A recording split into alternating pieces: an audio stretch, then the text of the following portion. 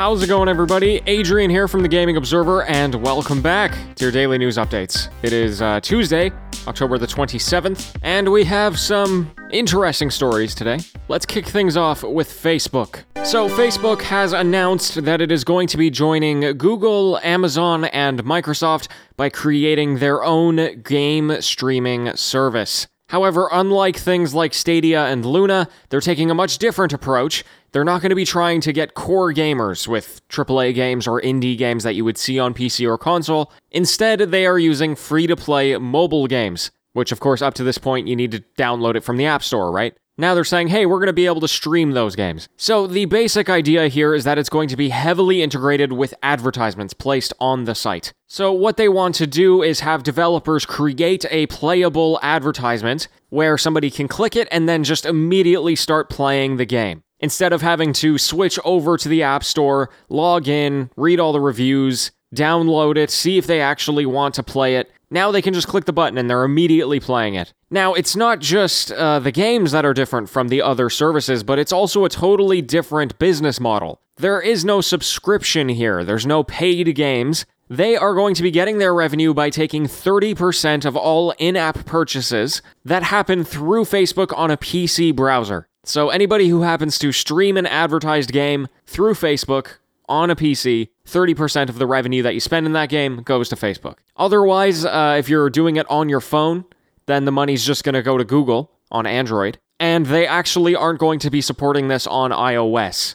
And that's pretty common with Apple and, gaming services. So there you have it. I know I don't talk about mobile games very often, but certainly this is going to be I think a really interesting use case for the technology. The whole reason why cloud gaming is really a thing is because it's so frictionless. And this is Facebook really making use of that. I still think we're a pretty long ways away from cloud gaming. We need a lot of people to really catch up in terms of internet infrastructure. But I also think that it's an inevitability of our future as gamers, and these companies obviously want to be ahead of that curve.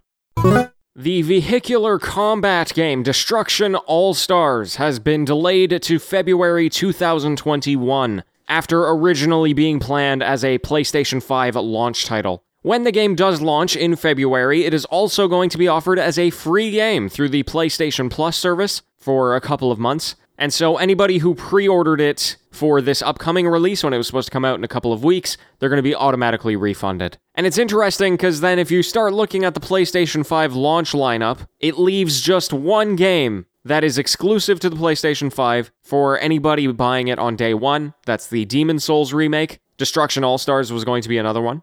Spider-Man Miles Morales is also going to be there, but that's also going to be available on the PlayStation 4. And that's not to say that there's nothing that's going to be playable, right? That's just the exclusives. There's a number of third-party games that are going to launch around that time. Assassin's Creed Valhalla, Godfall, and obviously all of the backwards compatibility. But nonetheless, there it is.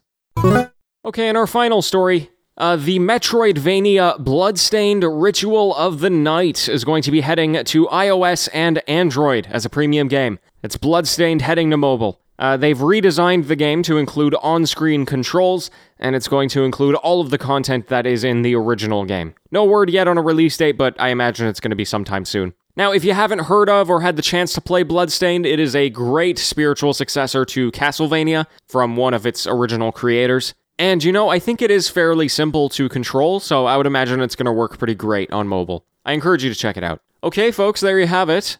Thank you so much for joining me here today. I'd also like to give a huge shout out to Matt for leaving me a 5-star review. Greatly appreciated.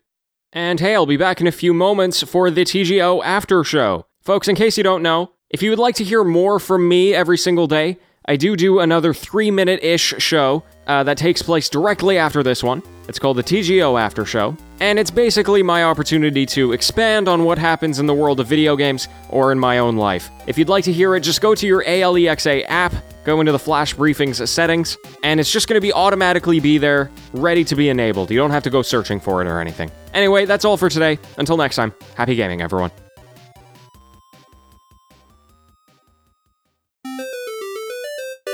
Oh, hello there. Welcome to the TGO After Show. You heard me promoting the after show at the end there, and I just like to remind people every now and then, people really loved the Sunday show, where I talked about my grandfather. And I think it's more common that I would do something like that on the after show, right? So figured people might be interested. But it's cool, the after show. In case you haven't heard me mention it before, if you're listening to this right now, you're actually part of a pretty, I'm just going to call it an elite club, because about 10% of my listeners of the main show listen to the after show. So, it's something like 1,500 to 2,000 people listen to the main show, and then 150 to 200 people listen to the after show on ALEXA. On the podcast feed, I don't know how many people are sticking around for the after show, because it's all one episode. And that actually makes me really happy, The fact that people have actually stuck around on the after show is something that really surprised me. And now I'm just kind of happy. It's like on the main show, I got my news presenter-y voice, and, I talk about all those interesting news items, and then now I can mellow out. I can talk about what's going on, I like having that with a smaller audience. Anyway, folks, speaking of game streaming, I didn't realize this, but they ended up putting out a demo for Immortals Fenyx Rising. That's the newest game from Ubisoft, which is basically Breath of the Wild, but with Greek mythology. That's the elevator pitch. And they did it exclusively through Google Stadia. So I was like, oh, okay, I kind of had my eye on this game. So I went over to Google Stadia, and I totally forgot just how easy this was. I clicked play demo, and then I was playing the demo. You didn't have to download it, you didn't have to log in anywhere, it was awesome. So anyway, it was like 45 minutes, and it could have been longer if I decided to, look around the world, but I pretty much just streamlined the task that they put me on. And I gotta say, I was really skeptical, because I thought that this was going to be a Ubisoft take on Breath of the Wild that was going to stink, but it's actually pretty good. If the demo is representative of the overall game, people are in for a treat. And the formula really works, I think, for what Breath of the Wild is. My two biggest gripes with Breath of the Wild is the weapon degradation, which I'm sure is not a uncommon complaint, and as well as the movement. I think Zelda games in general tend to be pretty clunky, and that ends up being pretty annoying for me. And so what Immortals does really well is movement. Gliding around the world, running, just navigating the climbing mechanic, everything. It just feels so smooth, and I was really happy with that. Now, what I wasn't the happiest with was kind of the backdrop that they've put it on. I was really excited for this backdrop, actually, because, it's Breath of the Wild, but with Greek mythology. There's so many cool things you could do with that. But it ended up becoming like this farce, I guess you could call it. The dialogue was very meta. They were like referencing the fact that it was a demo or something like that. I think at some point somebody made a Sixth Sense reference saying, I see dead people. It was very meta and comedic and cartoonish. So the dialogue wasn't my favorite.